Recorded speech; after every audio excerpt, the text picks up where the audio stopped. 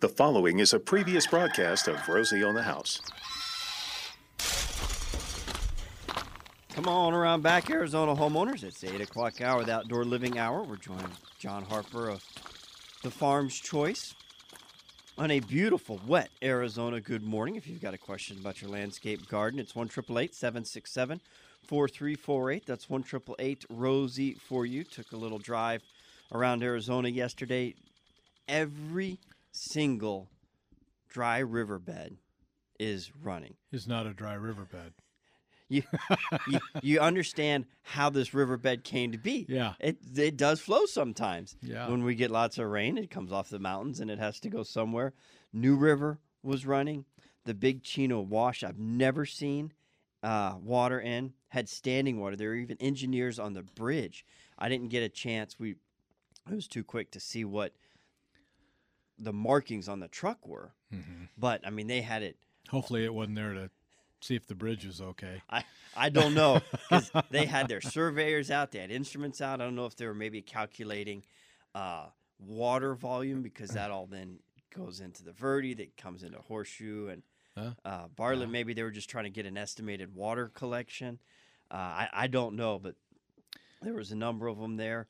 When we left Ash Fork and went over to Flagstaff, every spot was just that there could be standing water. There was places, the barbed wire fence, all you could see was 2 inches of the T-post sticking out above the water. On some of the prairies along the flats we came down. Oak Creek at Cornville had washed out the Windmill Park. It was a duck lake. there was ducks on the grass where the kids generally play. Like I just saw a thing, Oak Creek was running 20,000 cubic feet per second, which is, a lot of times Colorado River isn't released that much at Glen Canyon Dam, so it's a lot of water. I kayaked the Verde River one time, and we were like at 12,000 feet a second. Yeah. So that's a lot of water. So that's good. We need it. I came back from a big ag show in north of Bakersfield Thursday, and it rained from the time we left. It didn't stop the whole way till we got home, and there was places around Palm Springs, and that it was really coming down. In fact, one of the highways going into Palm Springs was flooded and closed. So there was things over there same way running that you don't normally see any water. We're really running. So we need it, and there's more coming, I guess. So that's good. Keep it coming. Before this week, had you ever heard the term atmospheric river? No. I hadn't either. Pineapple Express, I've heard, describing that, that flow with jet stream, but no. These new terminologies, polar vortex, and well. And right now, we are sitting at, from October till now, our general average is 3.3 inches of rain. And before this rain hit, we were at 7.2. So we were already almost 4 inches above our annual winter rainfall before this one. And another one coming next week. Yeah, well, good. We need about this in about 3 years in a row like this. So. And this goes to your water deep. Yeah. Well, yeah. So the other part of this is, as I was leaving the hotel in Bakersfield, it's pouring. I mean, it is coming down. And guess what? Their sprinklers were running. So well, I'm not going to go out and turn my sprinklers off in this rain. Just let them go. So if you still have irrigation systems on, turn them off. I mean, there can't be a thing in your yard with as much rain and cool weather that we've got going on right now that needs any water. So I still contend that the winter time is the time we need to really conserve. That's when we can absolutely save the most water. Summertime is pretty tough. We can do some things and make some adjustments there, but winter is when most people either just don't even adjust their irrigation, they don't know where it is, they don't know how to turn it off. Learn how to turn it off, learn how to adjust it. Get a new updated sprinkler irrigation controller that will allow you to be more flexible. If you don't want to mess with it, get a smart controller. Get something that will actually tell itself, hey, it's raining out, I'm turning off or I'm adjusting. it's just so simple today that it's really, there's no excuse not to do it. And I guarantee you, somebody will drive around today and there'll be sprinklers running on something.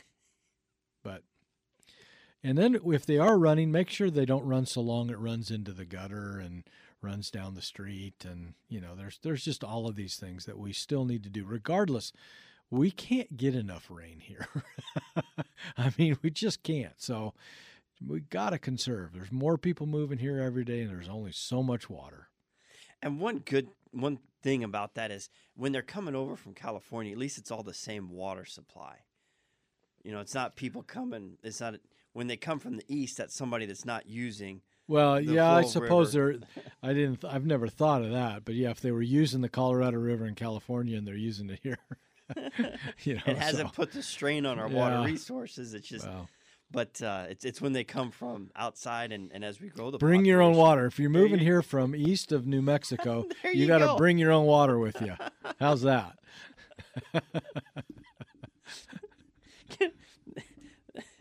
BYOW. Put bring your own on the water. Legislative ballot. The number of anticipated growth by 2050 is scary. It's just hard to imagine where we will get the water for that. So time will tell. Time will tell. And this week, if you're following along in our home maintenance calendar, we've got our tomato and pepper plants. Now's the time to get those in the ground. Absolutely.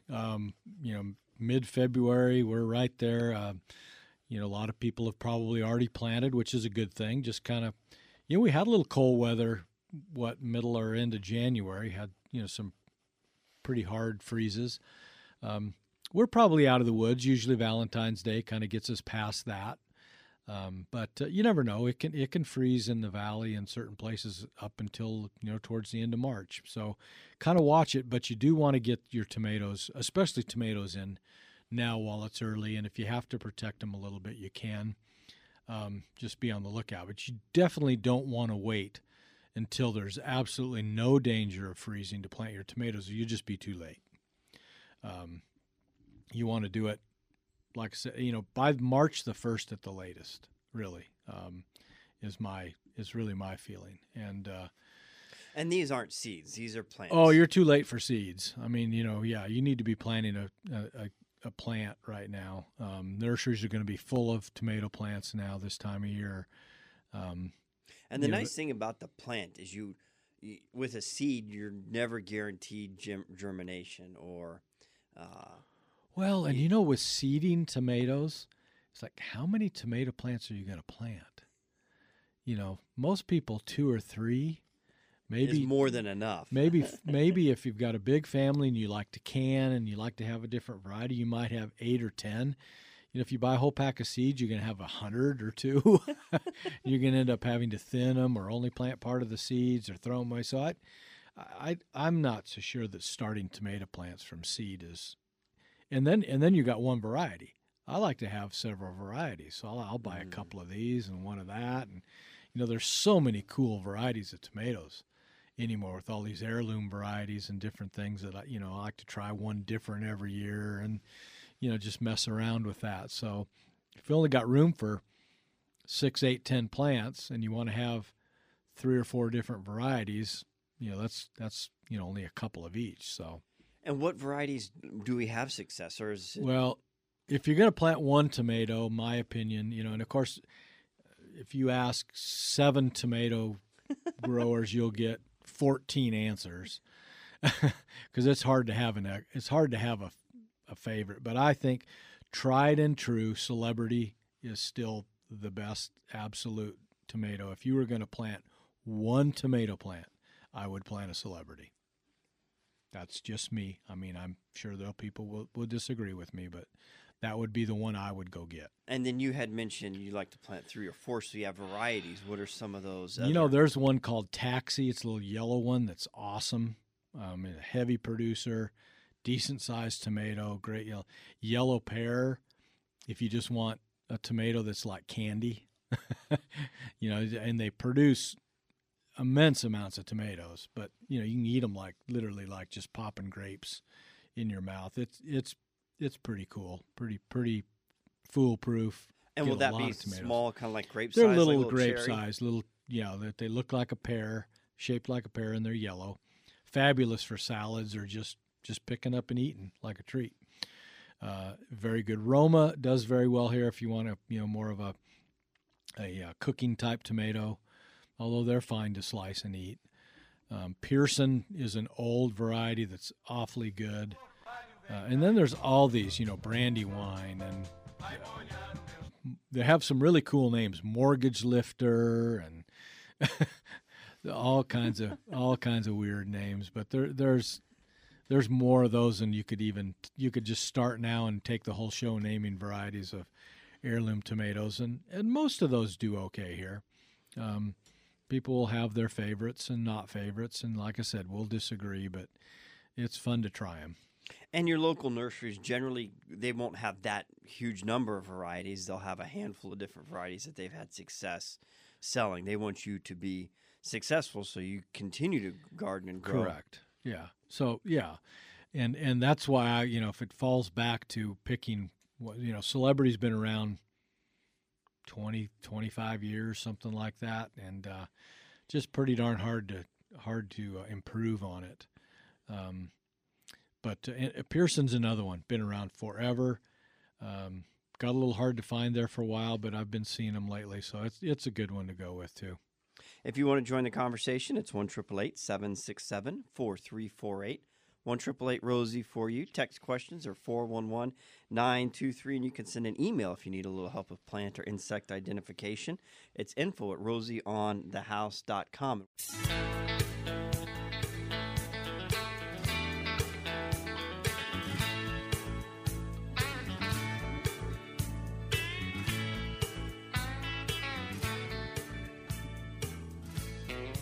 Oh, mountains are pretty this morning.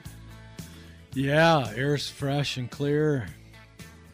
There was a little fog over Lake Pleasant yesterday, and it was spilling over down onto the Iowa Free as you came across Carefree Highway. Almost feels like a different place when we get this much rain. Yeah, it does. It does. And, it started, like you said, in October. So it was already pretty green, and then we keep getting these on top of it. It's going to be a jungle out there. It'll change our whole ecosystem. Well, we'll get to weed control later because you say it's going to be that. a jungle. It's already a jungle in a lot of places. Yeah. But we got, before we get to Roland, who's called in, a quick question from a texter. What causes blossom end rot on tomatoes? So blossom end rot is, if you're not aware, the bottom of the tomato, not the end that attaches to the vine, but the bottom, turns black, and it starts basically rotting from the bottom up into the fruit. And typically that's calcium deficiency. So there are some products out now that now, does that mean too much or too little? deficiency, lack of With calcium. our hard water, it's still not enough calcium for tomatoes. It's the way that it's able to be absorbed by the plant. It's just, but you wouldn't think. No, you But wouldn't. it is the calcium gets tied up and it can't be utilized. So there's some different calcium products that you can spray on the plants. Actually, you can use fertilizers like Hickman's Farm's Choice fertilizer, because our manure is made from laying hens, which are fed a lot of calcium. There's high calcium content in that fertilizer. Using a lot of gypsum when you plant your plants and around your flower beds. All of those will certainly help. And then watering consistently. The other part of that is sometimes with inconsistent watering, those plants will start to utilize and suck up some of that moisture from the bottom of the fruit back up into the plant. So that's also been thought to maybe cause some of that, or at least stresses the plant to the point where then the calcium deficiency manifests into the blossom end rot. We appreciate the text. You can text to 411-923 or call 1-888-767-4348. Like Roland in Phoenix wants to talk about his Pygmy Palms. Welcome, Roland. Morning, guys. hey, we've got a bunch of these pygmy palms that frosted. Mm-hmm. We covered them, and they still frosted down here. It's the top part, it's all turned brown or bronze colored, but the lower ones didn't frost. What do we do with that brown part? Do we Well, pull it out, or at do this we point, wait till we get a new growth? yeah, good question, because really on frost damage on any plant, I would not prune yet, whether it's a pygmy palm or a bougainvillea, until we start to see new growth coming out. In the case with palms, the problem is the new growth comes from the top as well. So if you start trimming off stuff at the top where most of the damage is, you're trimming off all the newer growth. My opinion would be wait until you start getting some new growth, maybe a couple of flushes of new fronds coming out from that bud at the top middle of the palm before you start doing much trimming. And with palms, the one thing you can do is you can kind of do you can take pieces or parts of that frond off. You don't have to take the whole thing. So that might help you as well. But that becomes a problem, especially with pygmies. They're not very fast growing. They're not going to, recover super fast. You may have to live with some of that bronzish to brownish to then dying fronds for a while. Okay, well, that helps a lot. Thanks, guys. You betcha. What was it, about 10 years ago, the last hard freeze, and there wasn't a broadcast for 2 years that someone We wasn't answered a asking about ficus their question. ficus. Yeah. I don't think we got quite cold enough this year to have any ficus problems, but people are back planting them again, back planting them in mass again. They forget. I think 2011 might have been the really, really, really hard cold freezes on those. So, let's get to Susan and see how we can help her. I have 3 citrus trees, and they're huge. They're almost hitting the side of the house, and I wanted to know the best time to get them pruned or trimmed. Well, first of all, let's talk about trimming citrus. They're a bush, not a tree, so we don't do heavy pruning on citrus. So if you've got a citrus tree and you want to control the size of it, you need to start pruning early and don't let it get bigger than it can get, and then try and cut it back to size. Ideally, the best time to probably in residential citrus pruning would be later in the spring, probably after they've bloomed. Let them go ahead and bloom and flush new growth, then maybe go in and do a little shaping, not heavy pruning. So if it's hitting the house, just take enough off to keep it off of the house and don't over prune it. We appreciate the call. Good luck with your citrus. And she's in Tucson, so they're usually a couple days or weeks behind us on watching for that final frost. That's true. Probably more like late March for them. So, hang tight. Just let them be for now, and we'll tackle that'll be a little bit later spring project for There you go.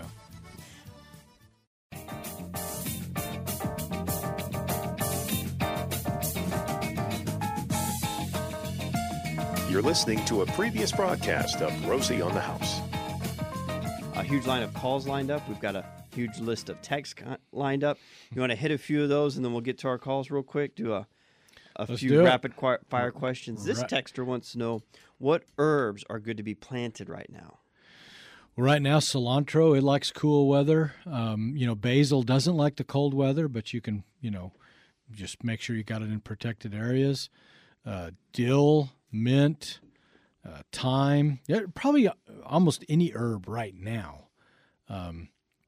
As you're getting kind of into spring, things like, the one thing you got to watch with cilantro is it doesn't like the heat, so it's going to be a little limited, but you can still get it in. But chives and thyme and sage and about anything you like to cook with, you could probably plant now. How do we get rid of leaf-footed bugs?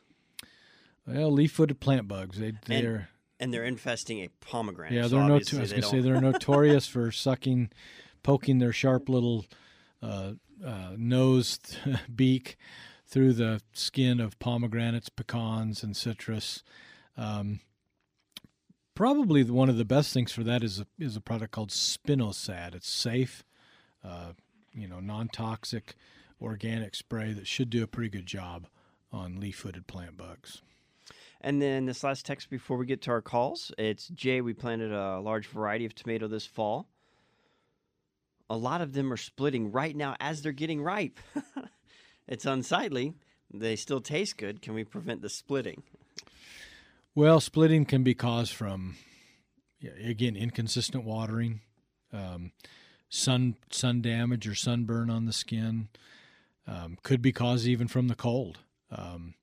Frankly, the fact that you have some tomatoes this time of year is a little bit unusual with as cold as we got. My tomato plants froze. I forgot to cover them.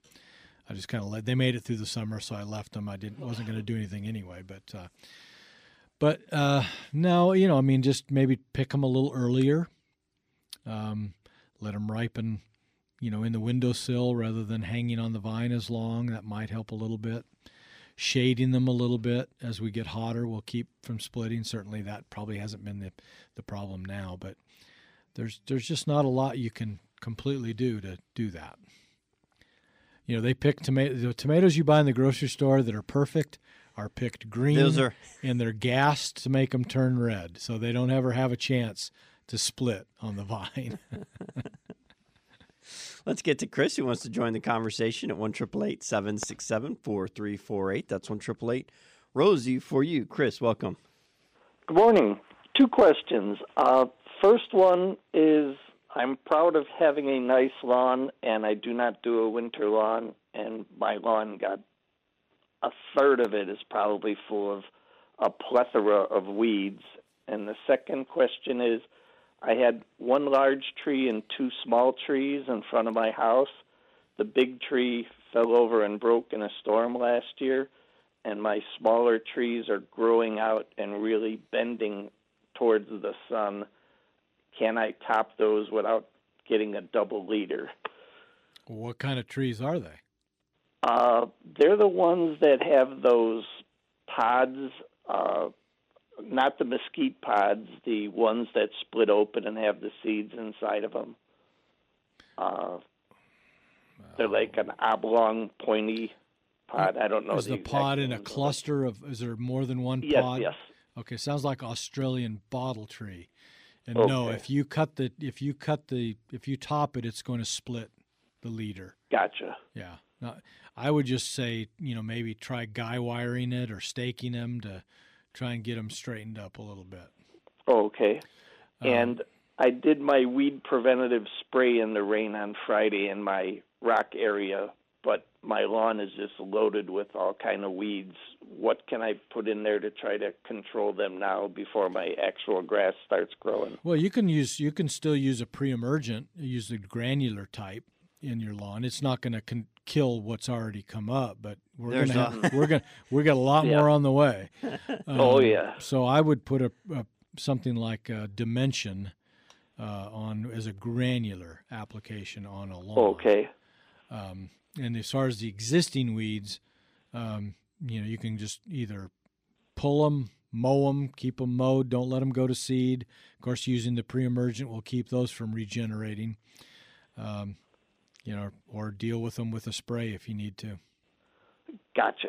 Thank you very much. You're welcome. You guys had a bottle tree at the old Scottsdale plant that was massive. Yeah, several of them. They're pretty dirty. They are. They are pretty dirty. I have one in my backyard as well. Yeah, pretty close to a pool, but seem very solid though, or very hardy for our it's a desert. good tree. And doesn't get super huge. So a decent tree for kind of narrow areas or areas that you don't have room for a big tree to really canopy out. More of an upright grower. And a good alternative to that. Is there one that would be for a small tree in that kind of shape? Mm-hmm. Well, good small trees would be, maybe a shoestring acacia, more upright. Grower tree. I would think they're kind of pretty with that willowy habit. I think that's a good choice. Texas ebony's not a super big tree. So those would be a couple for a smaller tree, just right off the top of my head. The amount of moisture, and once it warms up, the amount of growth we're going to see on a lot of these that may not be properly managed. Mm-hmm. We'll probably see a lot of blown over trees this monsoon season. Or broken limbs, or it's possible to some degree. That's why you need to turn your water system off, so you don't overwater them any more than they're already getting enough water. Now, you guys recently converted the front of your house from a regular lawn to an artificial turf. We did that in the front. We took the whole landscape out. I think I have a flowering pear on the side of the front yard that I left, and I left some Arabian jasmine up in the courtyard and some queen palms. Everything else went out. Everything else is gone. So we re-landscaped the whole thing. In fact, that's my chore this weekend is I'm going to finish off with bark mulch.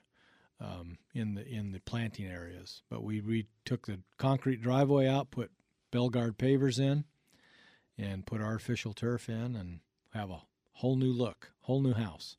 What has that done to your water bill? My water bill and this is really not fair because it rained enough, I've had it off, but it was like 25 or 30% of the previous year in December and January. Don't know February yet, but it probably is going to be, it was warm last winter. If you remember, we were very dry and very warm.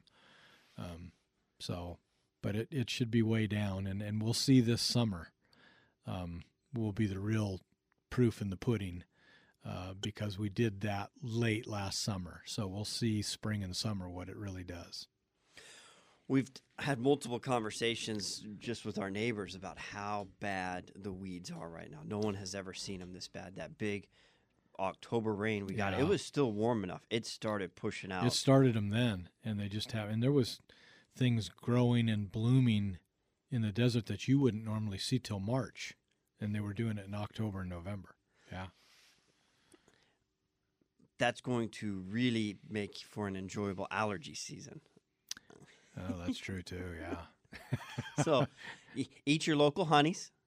They say that works. Maybe those bees forage the local pollen, and you can digest it via their honey, and it'll help build up your immune system before it kicks in.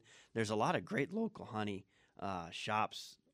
If you really look around, there's stands out on the West Valley all over the place. You've got Desert Honey out of Marana. You've got Crockett's out of Tempe. It's surprising just how much local honey we have in the desert. Yeah, a lot of stuff in the desert that blooms. A lot of citrus honey and mesquite honey, and there's of course I just left the Bakersfield area, and the almonds are starting to pop, and of course that's where you talk the bee capital of the world. I think this time of year is over there from Bakersfield on up north on the almond trees. There's just boxes of beehives just everywhere, just miles. Stacked up for miles. Yeah. A texter wants to know if this is a good time to plant a morninga tree. What kind of tree? I searched it, and another one that came up is drumstick tree. That's a new one on me. It looks like it's from India, and they use it a lot for medicinal purposes and oils. Okay. Well, if it's from India, it's probably tropical or subtropical, so it probably is a little bit cold touchy, so we should be about right now to start planting something like that. If it grows here at all, it's probably a warm weather lover. So most of the trees that like sisus and different things that came from India are, they love the heat.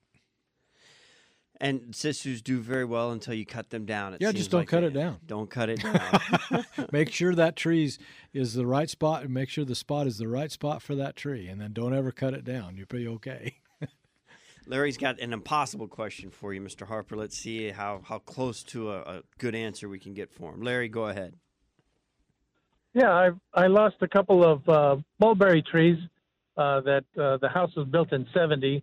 And so they're gone, and I just want to replace them with something that produces shade and doesn't put a whole bunch of garbage into my swimming pool, if that's not asking too much.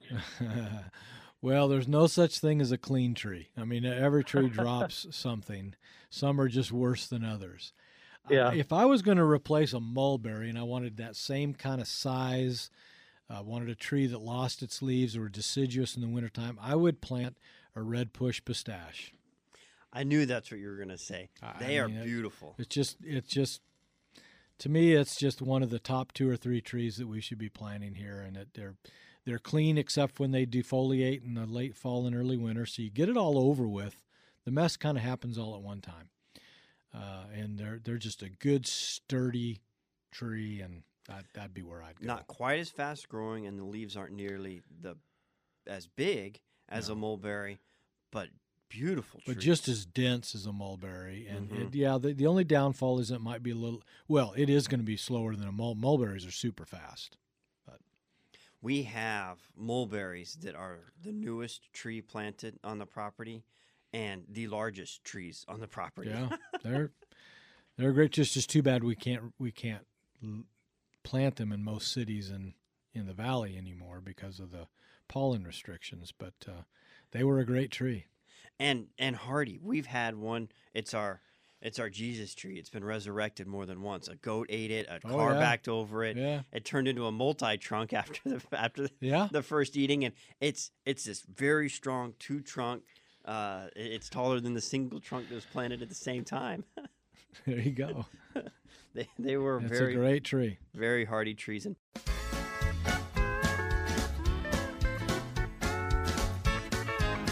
You're listening to a previous broadcast of Rosie on the House.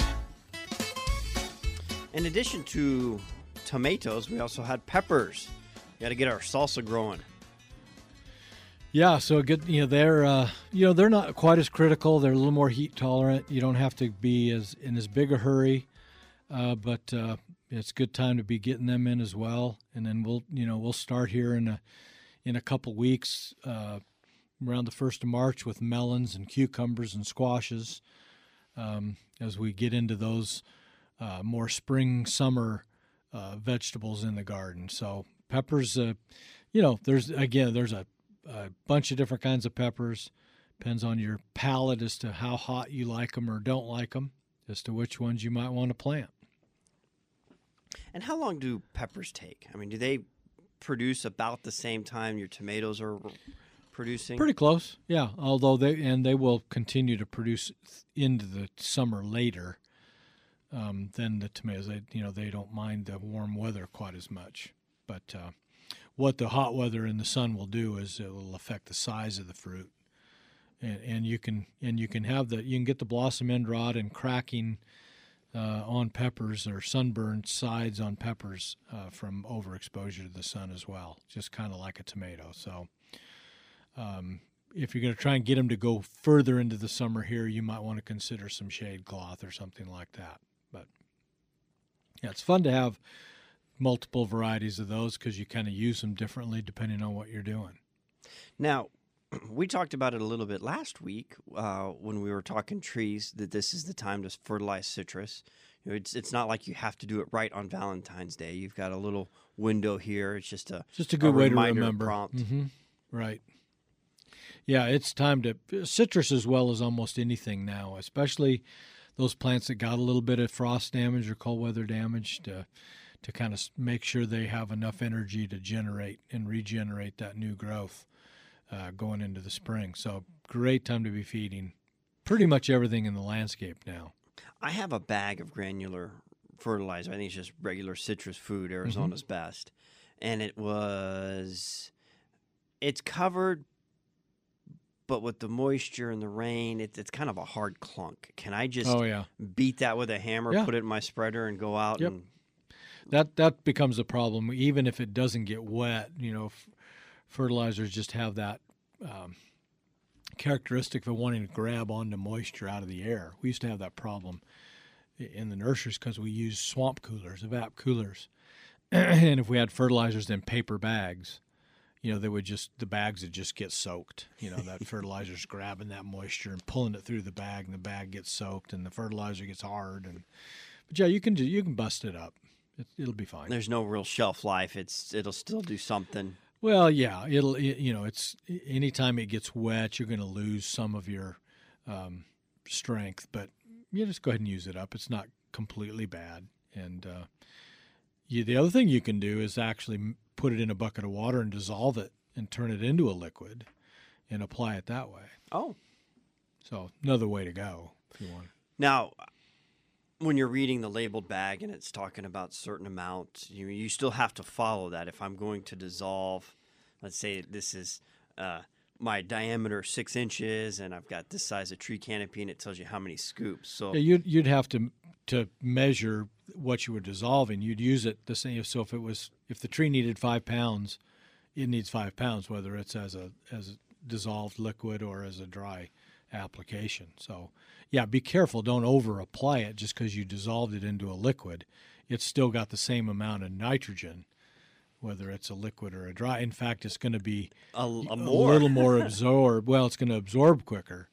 So you got to make sure. The other thing to do is this, which is why this makes this such a good time to fertilize, is you want to make sure you're fertilizing plants that are well watered. You don't want to fertilize a dry plant because that plant then will the minute you start watering that fertilizer in, it's thirsty, so it's sucking that moisture, which is now laced with fertilizer, and it can do some damage. So water first, or apply while or after it's raining, and then water your fertilizer in. And the same would be true if you're applying a liquid. Make sure the ground and the plant is well watered before you apply it.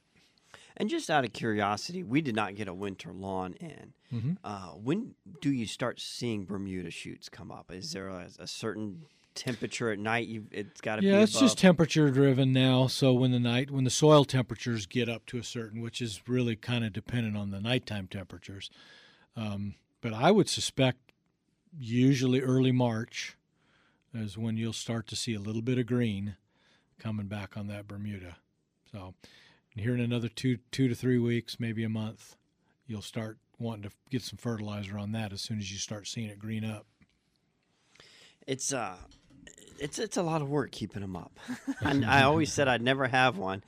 But during the summer, when you have kids, it just kind of a necessary evil. Kids and dogs kind of need some grass. It makes sense. It makes a lot of sense. And we've got a nice mulberry on the east and west side of the lawn. And they're not big enough yet where the Bermuda hasn't it hasn't killed off the Bermuda, shading it from the summer. Sure. I do know anticipate we're going to lose some of our lawn space when those mulberries mature, but it's still great. The winter lawn still grows underneath them just fine. Well, sometimes it's better to have the shade than the grass anyway. You can always put some bark mulch under there and you'll be fine. Thanks for joining us this Absolutely. Saturday morning. It was Jay Harper of the Farmer's Choice, all organic fertilizer for just about any plant right now. Could use a little Farmer's Choice. Exactly. Thank you.